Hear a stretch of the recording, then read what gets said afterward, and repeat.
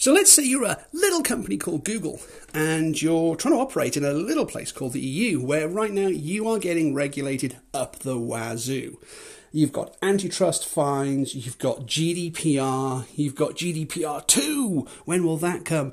And of course new copyright legislation effectively saying that you can't run things like Google News anymore without paying the people who are actually publishing the news in the first place. Is that a bad thing? That's a different podcast. The point is that Google are kind of taking a pounding in Western Europe right now.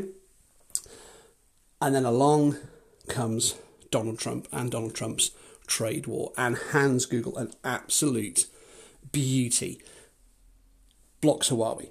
So Huawei are, as you probably know, a Chinese smartphone manufacturer. They don't have a big footprint in the US, but they are really, really popular in Europe. They're massive in the UK. So Donald Trump decides that for reasons of national security, Huawei can no longer buy products from America without a special license. Included in that, the Android operating system and access to all the APIs that are underneath it. For the tech heads out there currently thinking, oh no way, it's all right because Android's open source. Yeah, not so much. There is AOSP, the Android open source project, but that's not full Android.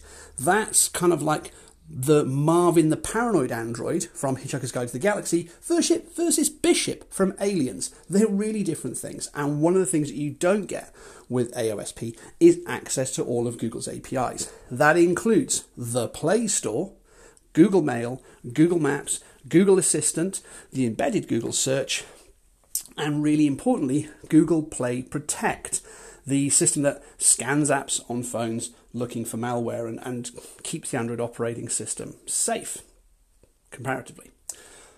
So, AOSP, if you want to build a homebrew device, great. If you're maybe trying to do something with Internet of Things, fine. If you're a new equipment manufacturer and you don't want to have to pay for that Android license yet, you're not at that stage, again, yeah, it's great. So there are uses for AOSP, but it's not the right thing for a consumer device by any means. Nobody in their right mind is going to go and buy an Android phone that doesn't have access to the Play Store.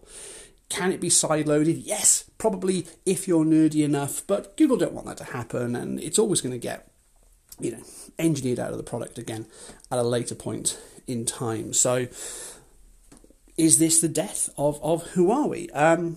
I don't think so, to be frank. There are too many phones now in the field, and it's too much of a big impact on the European consumer space. Twitter is absolutely ablaze at the moment with Huawei users throwing their hands up in the air and saying, well, Donald Trump killed my phone. And that's almost kind of what's happened. So what do we think will happen? Well, I'm literally recording this right now on a Huawei P20 Pro. I'm a Huawei user. Am I worried? No, not so much. Google have already said that existing devices aren't going to be affected by this. If you've already got your device, that's absolutely fine. It will carry on working at least in the immediate future. If the US regulators turn around and tell Google no, that's not okay, it'll be interesting to see what Google does. But right now, everything still works. If you were heading out today to buy a Huawei phone, well, I'd probably say hold fire. You may find that sensible mobile phone providers are actually not going to ship these things right now. They're actually going to say, we don't know what's going to happen. We want to avoid a customer service headache. We're not going to sell it. We might see the flip round of maybe them being less responsible than that and them slashing prices and trying to sell off these things as quick as they can, because, of course, they're going to be holding stock of things like the new Mate 30 Pro. What's the long-term view? Well, let's come back to what I was talking about at the beginning, which is Google and the EU, and the fact that the EU have been kind of enjoying kicking Google around a lot recently. If you're Google right now, you're in a fantastic position. You've been handed a real gift, because EU consumers are going to be really hit by this. EU businesses are going to be really hit by this. I don't know of any personally, but I am absolutely sure that there will be businesses out there that have invested in Huawei phones for their staff. If you've got a BYOD, a bring your own device policy, you'll probably find you've got quite a lot of Huawei kit in your portfolio. And particularly for businesses, this is going to come as a question now: are these devices still safe? I mean, in a way, that's the fundamental question that the US are asking: are these devices safe from a national security perspective? But equally, for any business, they're going to have to be asking the question of, is my data safe here? And certainly if we see something like Google Play Protect pulled from existing Huawei devices, you'd have to raise that as a problem with any business that's then using them as part of its portfolio of devices.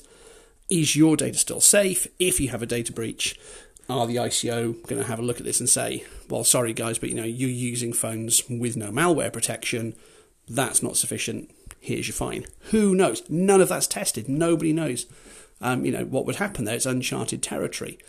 What I think will happen is it will all get resolved pretty quick. I think it's kind of a flash in the pan. Huawei are colossal in terms of China. They're hugely important for them. They're a massive success story. They won't want that to fail. Equally, it is a trade war. That's what's going on at the moment. So it's not going to be a fast resolution. But if you're Google right now, the most important people for you to be speaking to are in fact the EU.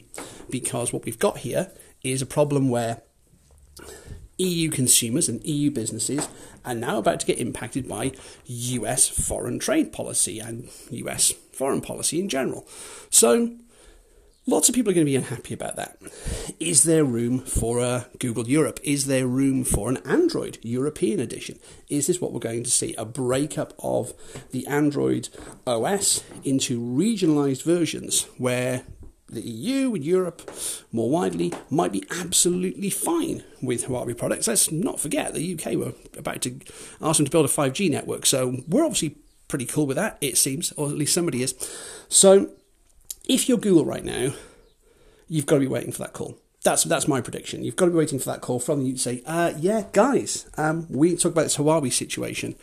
And considering this is maybe kind of like, the school bully suddenly needing some help, it'll be interesting to see how Google responds to that and what concessions they look for in creating an EU-centric operation to support the EU businesses. That's just my prediction, but it'll be interesting to see what happens over the next few weeks and months with Huawei, the US, the EU, and indeed my own phone, which I do hope continues to work.